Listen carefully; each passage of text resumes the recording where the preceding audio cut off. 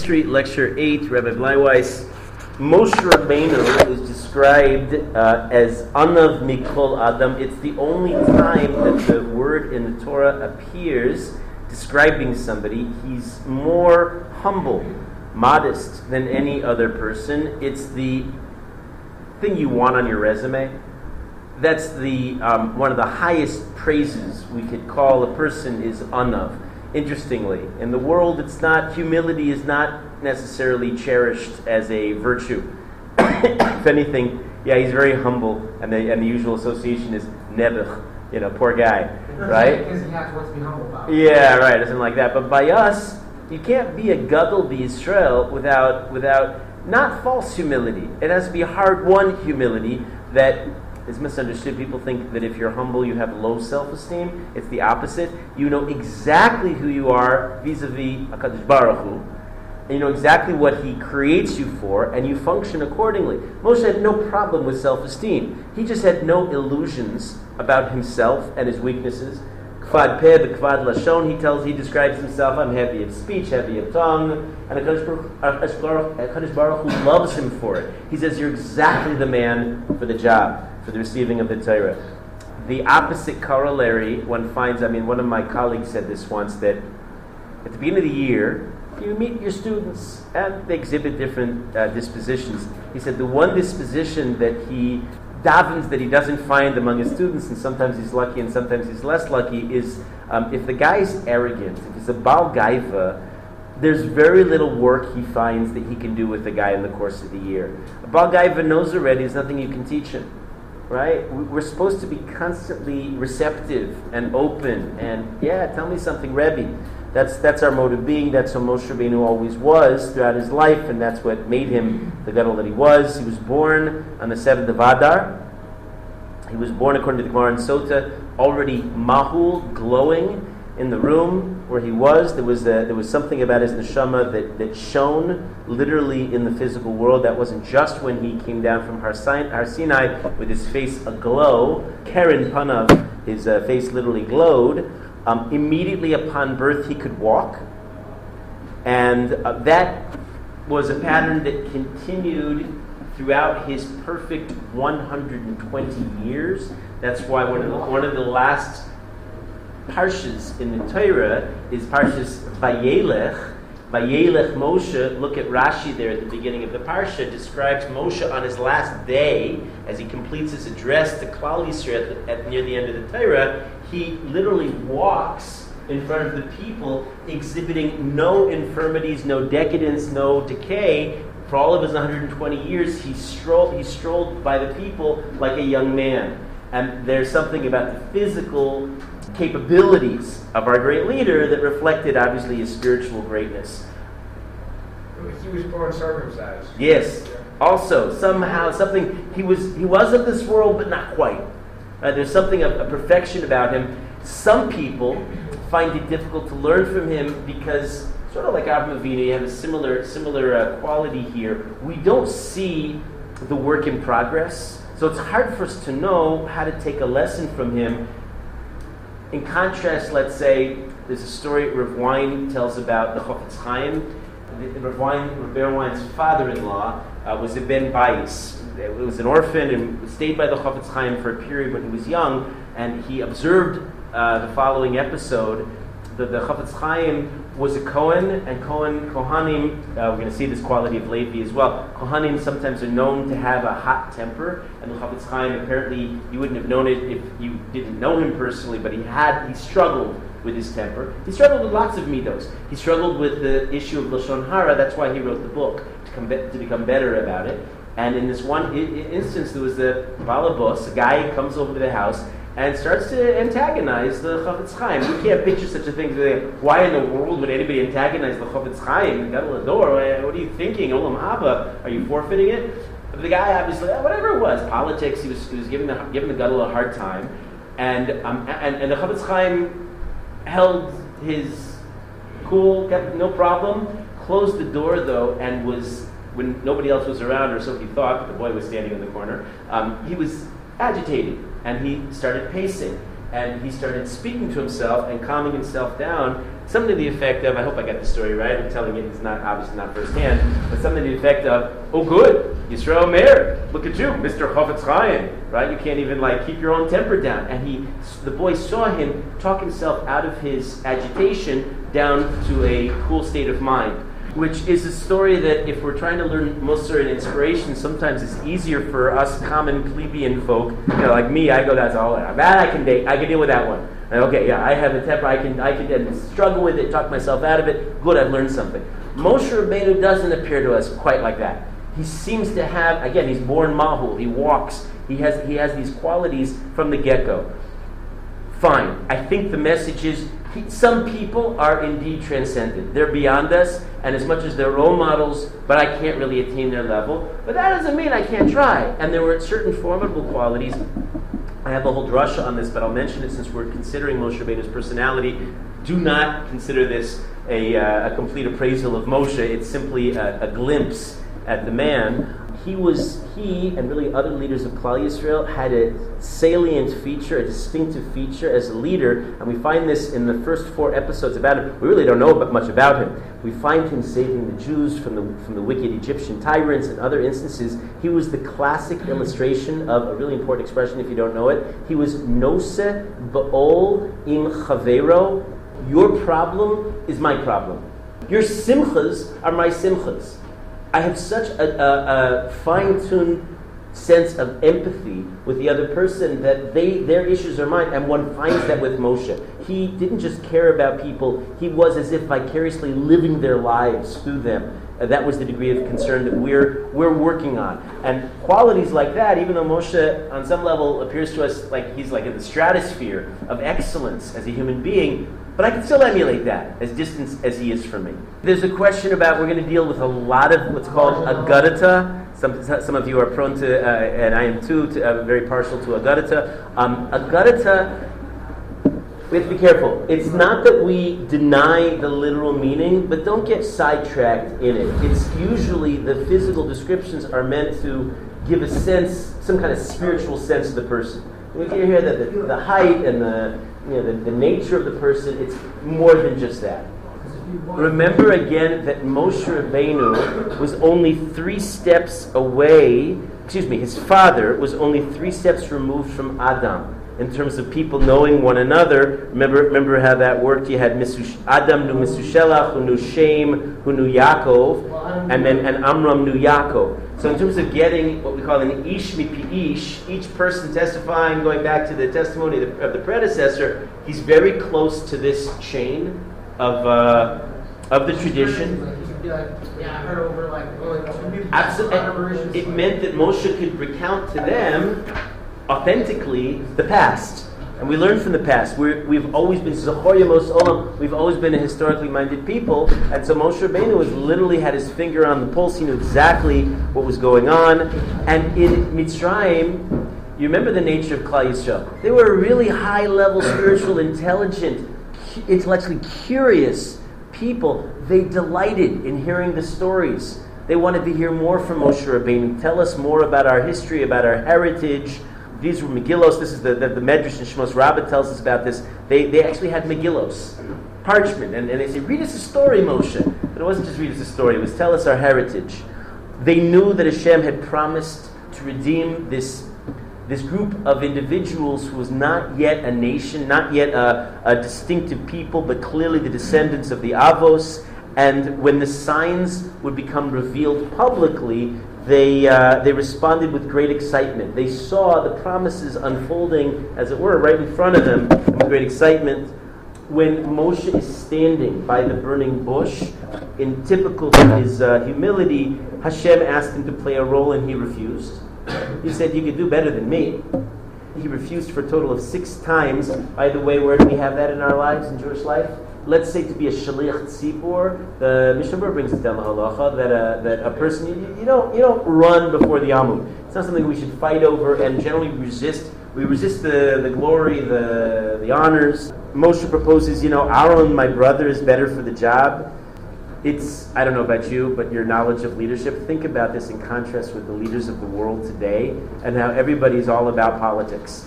How can I stay in power? And if their power is already crescendoed, like Barack Obama is now almost finished with his term, then it's all about how can I build my legacy?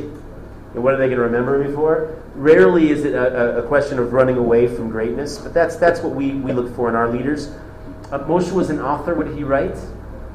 The Torah. Absolutely. He wrote the Chamisha Chumshei Torah, the books, it's that best-selling book ever. He wrote another sefer. The Gemara Baba Basra attributes authorship. Human authorships, obviously all of them are divinely inspired. All of the authors are prophets. But each of the books, each of the 24 books in the Tanakh, in the Bible, and you got it right, each of the 24 books in the Bible had an individual author. Moshe had another book, Iyov. Iyov was also authored by Moshe Rabbeinu, which is extremely significant and worthy of discussion. What we don't know is when Iyov lived. That's the long discussion throughout Baba Basra. When did he live? Who was he exactly? Was he Jewish? Was he not Jewish? All kinds of ambiguity surrounding Iyov, but the book itself is attributed to Moshe. If there are 50 ways in wisdom, Chazal tell us, Moshe mastered 49 of them. Moshe Rabbeinu. 50 ways of one thing. Oh, that's interesting. It's not identified, meaning the image that we're left with is he almost attained everything. Help me here, my calculus is off. What's the term for the, as it's always approaching and never gets there? Exponential. Parabola is the word I'm looking for. It never hits the line. It always gets closer and never hits it. I think that's the idea. Meaning, at the end of the day, still Moshe asymptote. That was the asymptote. Thank you. Asymptote is exactly what I'm looking for. An asymptote, and that's what it is to be a human being. You can attain the ultimate level. You can speak to HaKadosh Baruch Hu as Moshe did, panim el panim, face to face. He enjoyed of the 11 levels of prophecy that exists. Potentially, go look at the second section of the Rambam's Mor Nevuchim to understand what these different levels of prophecy is. Only Moshe achieved the highest level of nevuah ever. He spoke, whereas other prophets speak through the aspaklaria she'eno me'ira, which means like a foggy glass, like picture a shower door that's kind of fogged over, and you kind of make out a Kodesh Baruch Hu, which you can't quite tell. Moshe Rabbeinu's glass was aspaklaria ha'me'ira. It's a clear glass. He had he didn't see directly, but he got as close as humanly possible, and that's the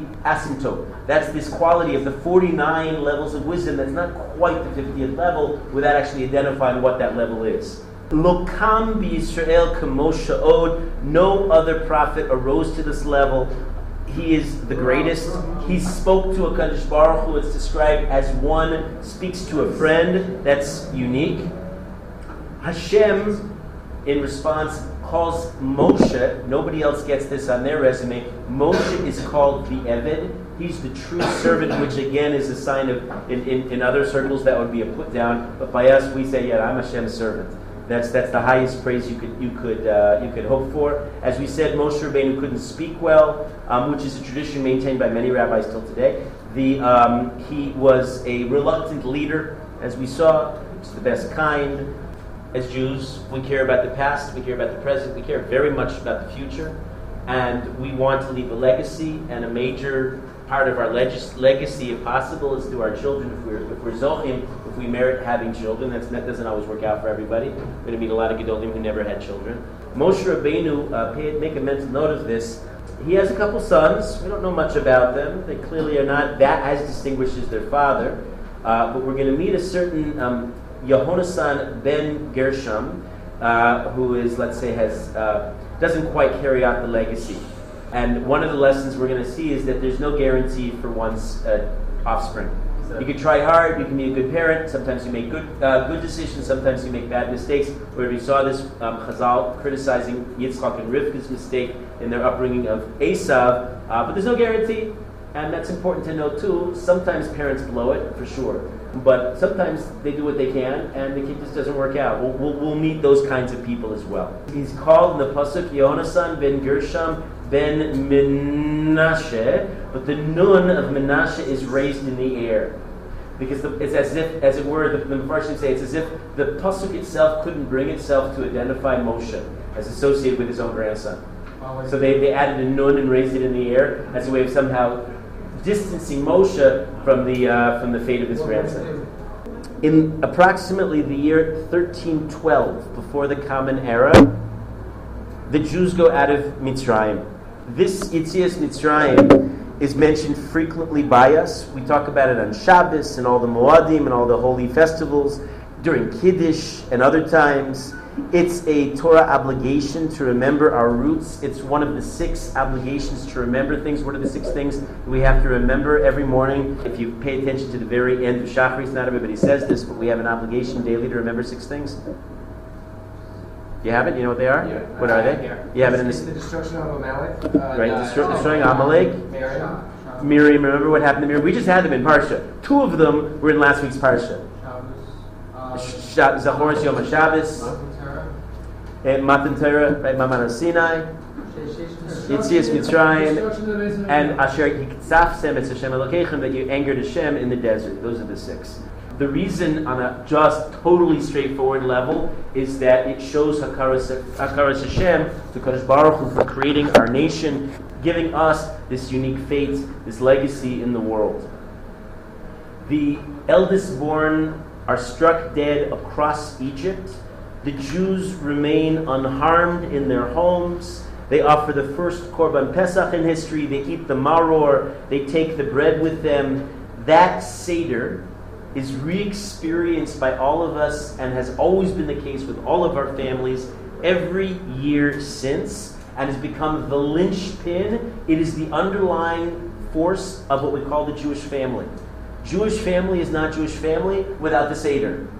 That should form, ideally, your children's earliest memories. Should be the best memories. Pesach Seder should be a joyous time. Should be a time that they get excited about, and that defines us as a people.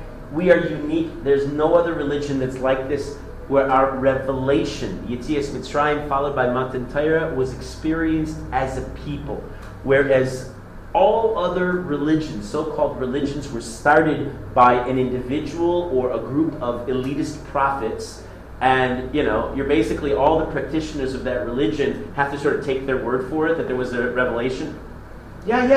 Just trust Jesus. Yeah, right. Right? He'll make it all work for you. You just have to believe. But you're going, on a massive leap of faith. Think about this. There's a famous argument. The Ramban develops this idea. The Kuzari talks about this idea even before the Ramban.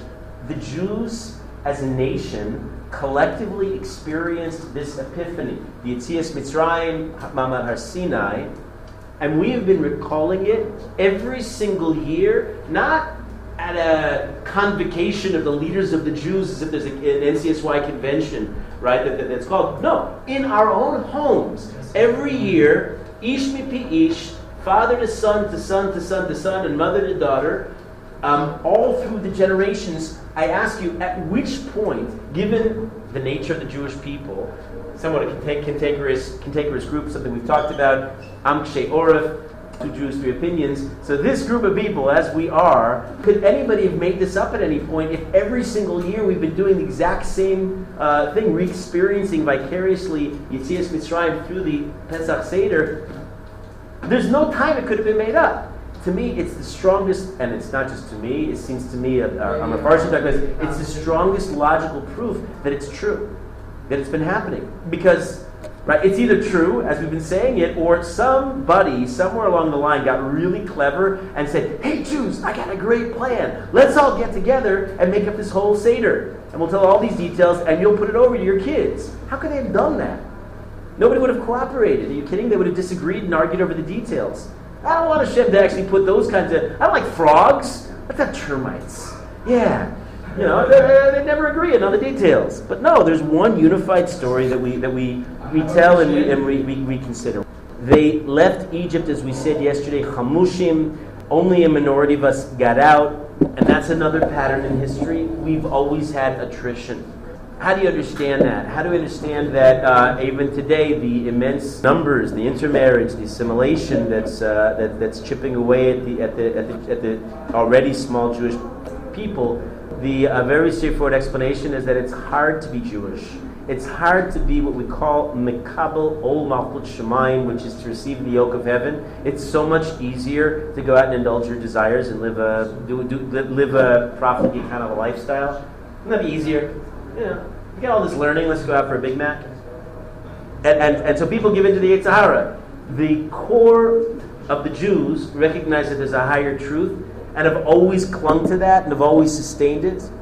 The flesh pots of Egypt may be physically more appealing, but Jews understand emes. And what's interesting, today you hear doomsday theories about the extinction of the Jews, the intermarriage levels getting beyond proportion in America. Rates of intermarriage, what are the latest rates? Now I'm blocking on them. I think they exceed 50%, but in parts of Europe, no, that's not true, not 50%. In certain communities, in parts of Europe, they exceed 50% of the Jewish communities. They just have no Jewish connections.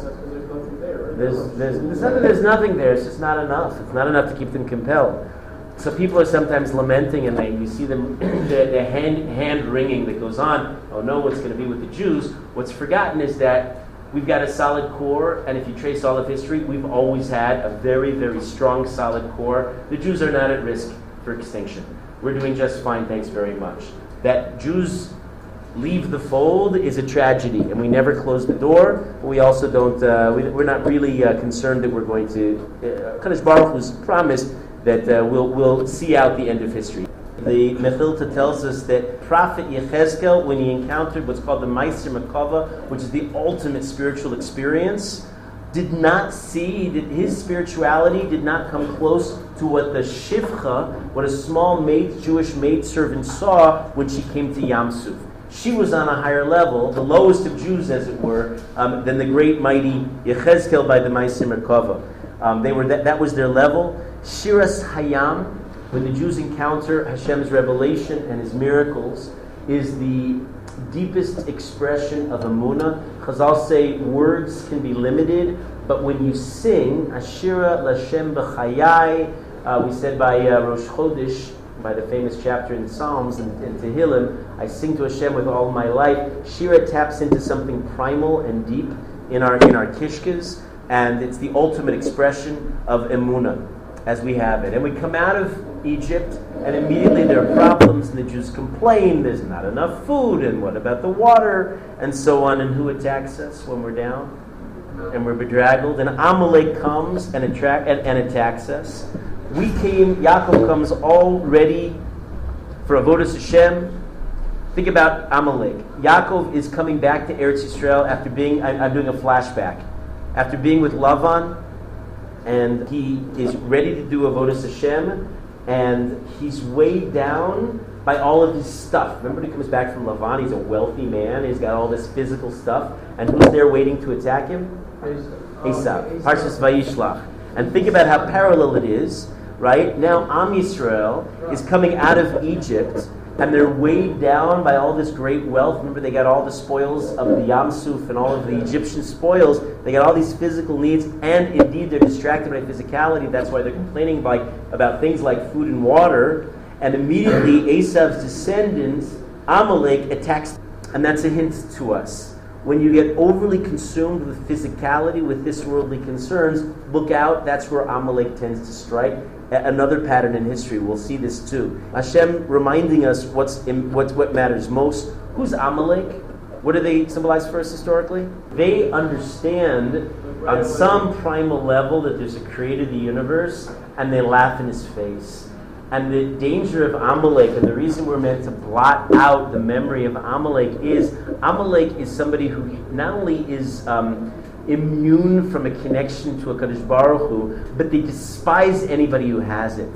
And when we come around to the modern times, we talk about the Mein Kampf and the Nazi machine, we'll see a similar quality. Some actually say halachically they may have been Amalek. They certainly possess similar qualities to Amalek. It's that quality of the Nazi soldier who sees the righteous old man in his talis and tefillin, and he makes him get down on his hands and knees and take his talis and scrub the dirty floor with it, and then the same Nazi soldier absentmindedly takes out his gun and shoots the guy dead, because there's no meaning in this world, and you can't reason with them. There's no talking to them, and that's Amalek. It's the seed of ultimate evil. You can't compromise you can't broker a compromise with him. You have to totally destroy it, and when you don't, look out, Shaul HaMelech. They're going to rise up and swallow you whole.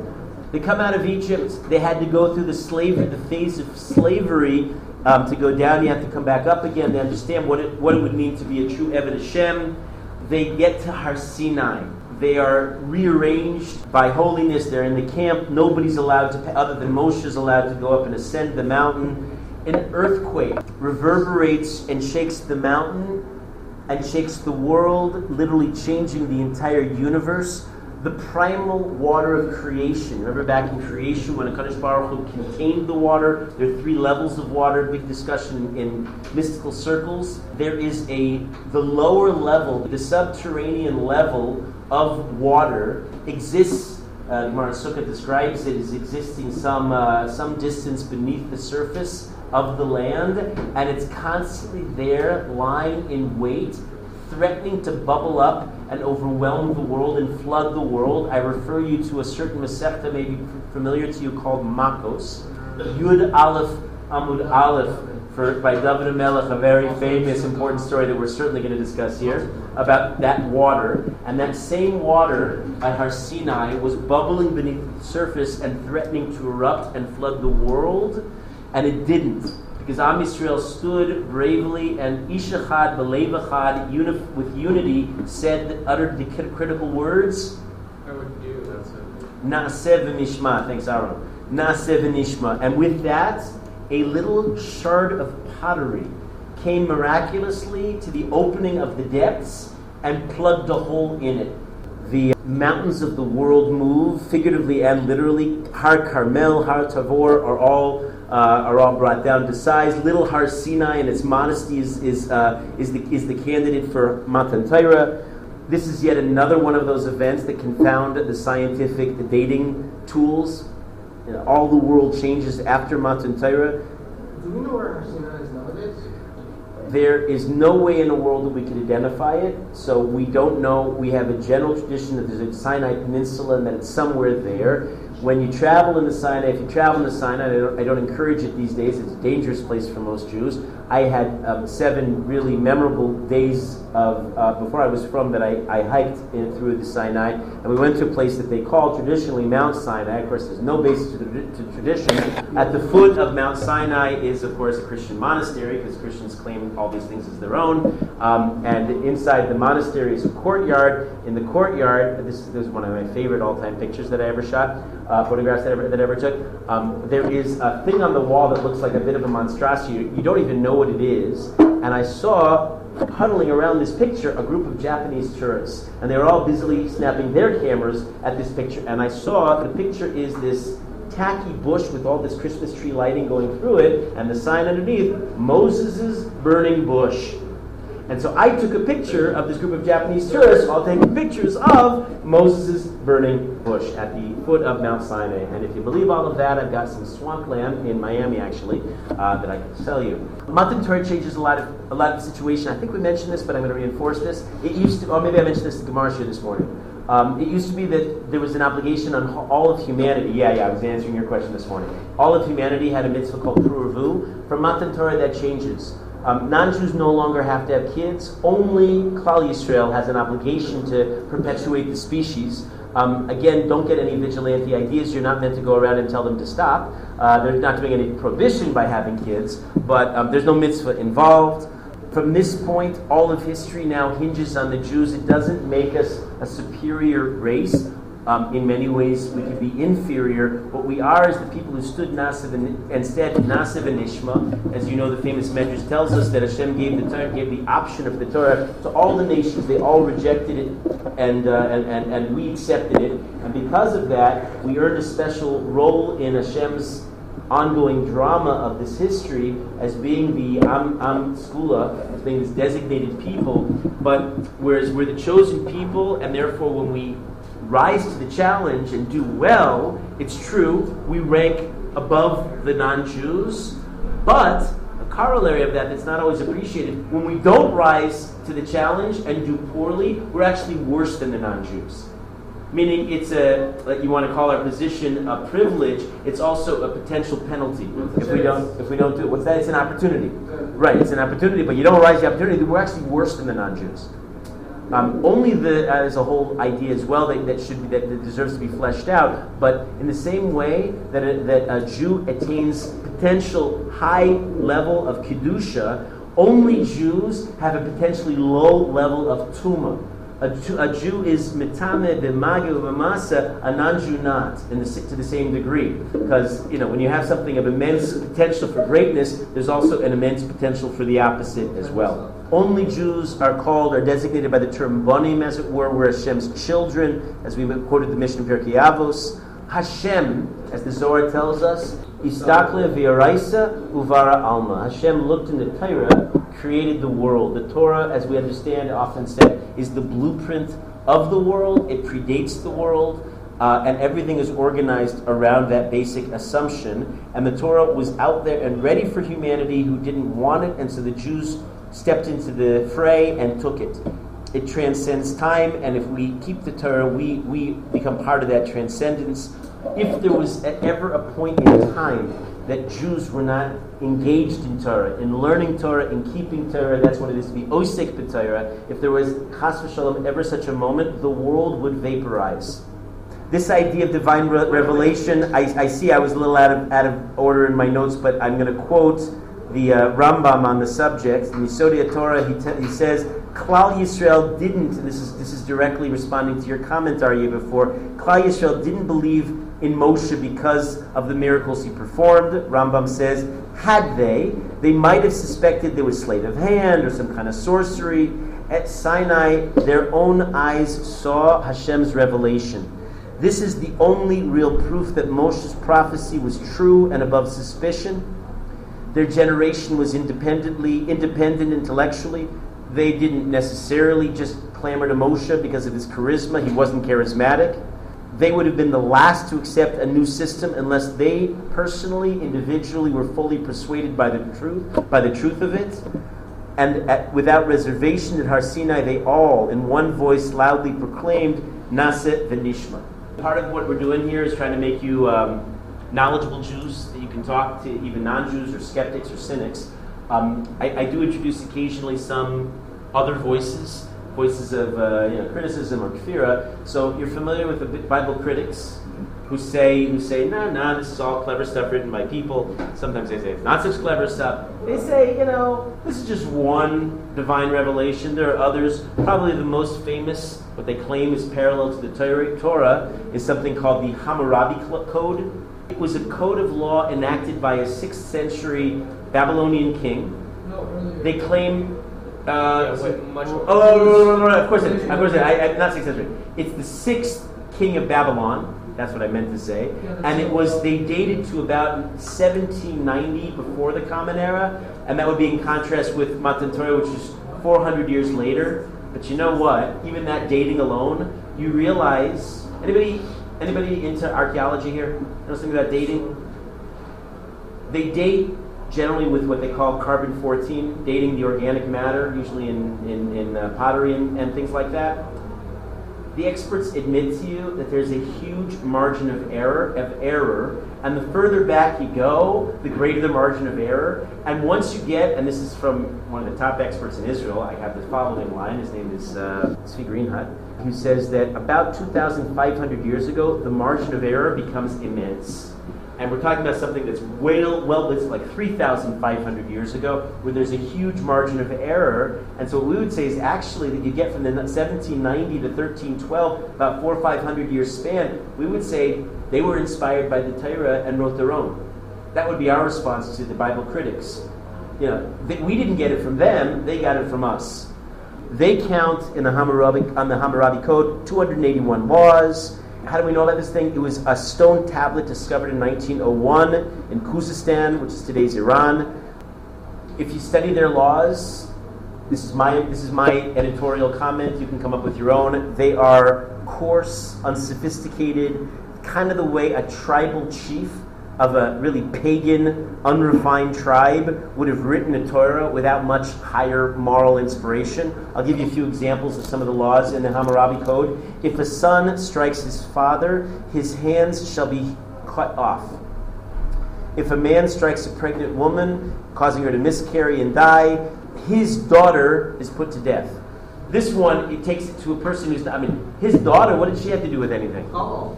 If a man puts out the eye of his equal, his eye shall be put out. What do we say? An eye for an eye? It's monetary. If anyone commits a robbery and is caught, he shall be put to death.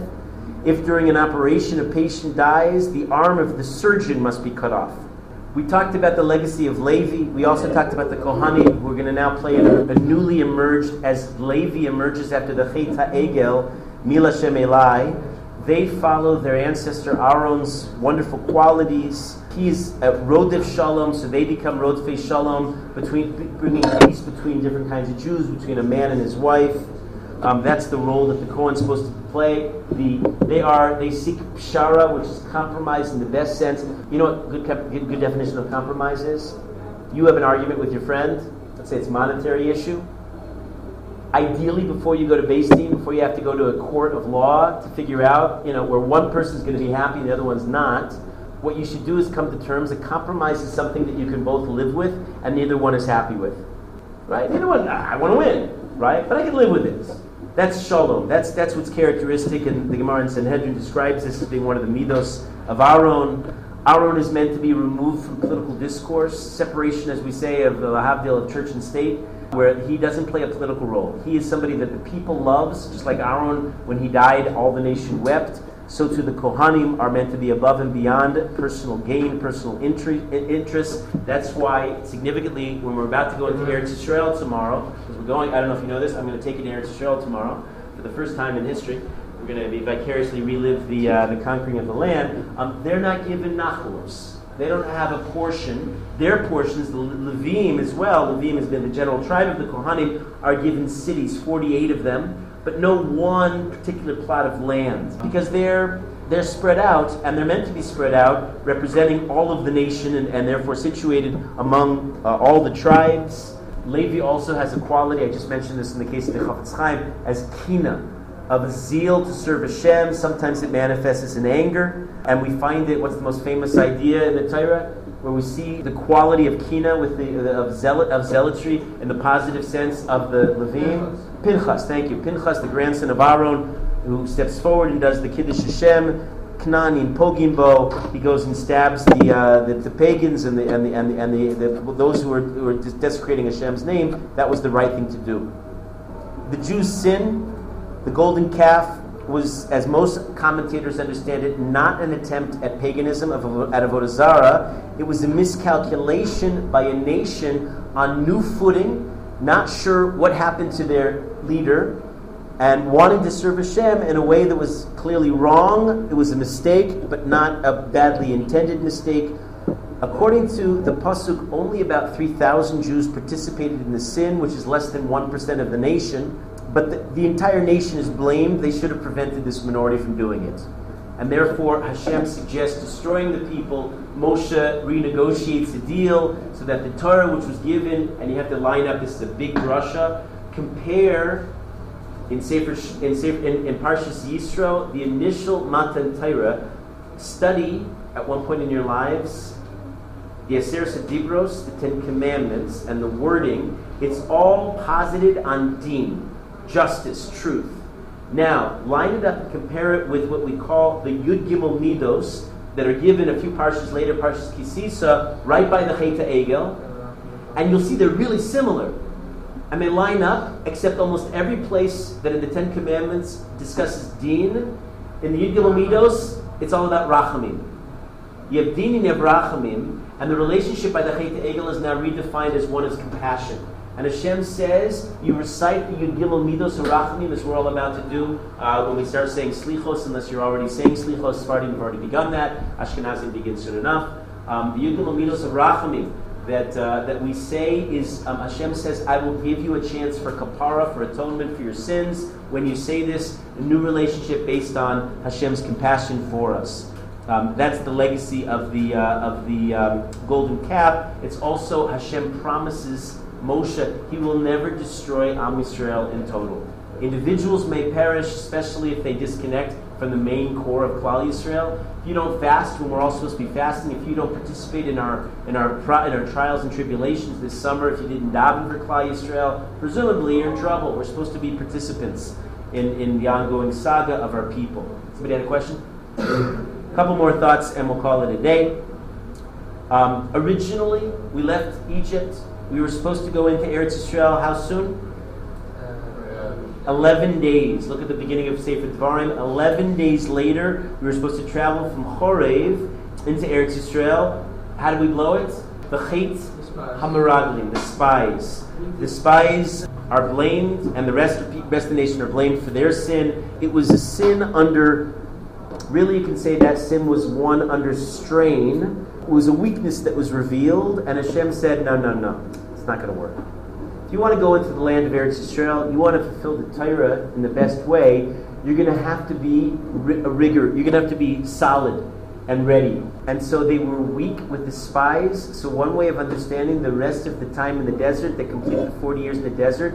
I love this description. This also comes from Victor Miller. Consider this now 40 years of spiritual boot camp. And what is boot camp in the army? You got to get ready, right? You got to fortify yourselves militarily and physically to prepare for combat. Okay, you want to go into Eretz Yisrael, you've got to go through spiritual boot camp. Those of you who are a little bit tired, get this. It's a very powerful image of the Jews in the desert. Hashem wants them to lead the idealized Torah spiritual life, and that's what they do. It's based on the Gemara in Menachos. For the next 40 years, it's all spirituality. They eat manna from heaven. They drink water from Miriam's well. Their clothing never wears out. What does this all reinforce? We don't have to worry about stuff. No physicality. Not our issue. Their feet, despite many arduous travels, never swell, never have pain. They have Ananei HaKavod by day, the clouds of glory by day, Amud HaEsh by night, a pillar of fire by night. They're fully immersed 24/7 in learning Torah. It's the optimal kind of existence. Me'en HaShamayim al Haaretz. The Shechina is carried in their midst, and their holy Mishkan that they built with their own hands. They're arrayed in a perfect military arrangement by tribe around. Every man, every woman, every child knew exactly their place. It's the ideal kind of a life. Ish al machaneu, ish al diglo, each man in his camp, each one carrying his banner, his flag. It was a very rigorous, tough existence, and at the same time it was sublime. We like rigorous existence. It's kind of my style of teaching. I push people because I always think people at the end want to be pushed and want to feel a sense of accomplishment at the end of the day. If you take it too easy, then people don't do anything in life. That's what you see HaKadosh Baruch Hu is doing in the desert. Bilam himself, with all of his wickedness and trying to find a weak spot in the people, can't. And he sees their transcendence, and he says to them, the bracha matovu alecha Yaakov, how great are your tents. One of the pshats is, how great are your Torah tents. Look at this in this physical world, the spiritual life that you've managed to carve out for yourselves in this world. Tomorrow, join me, we're going to go into Eretz Yisrael.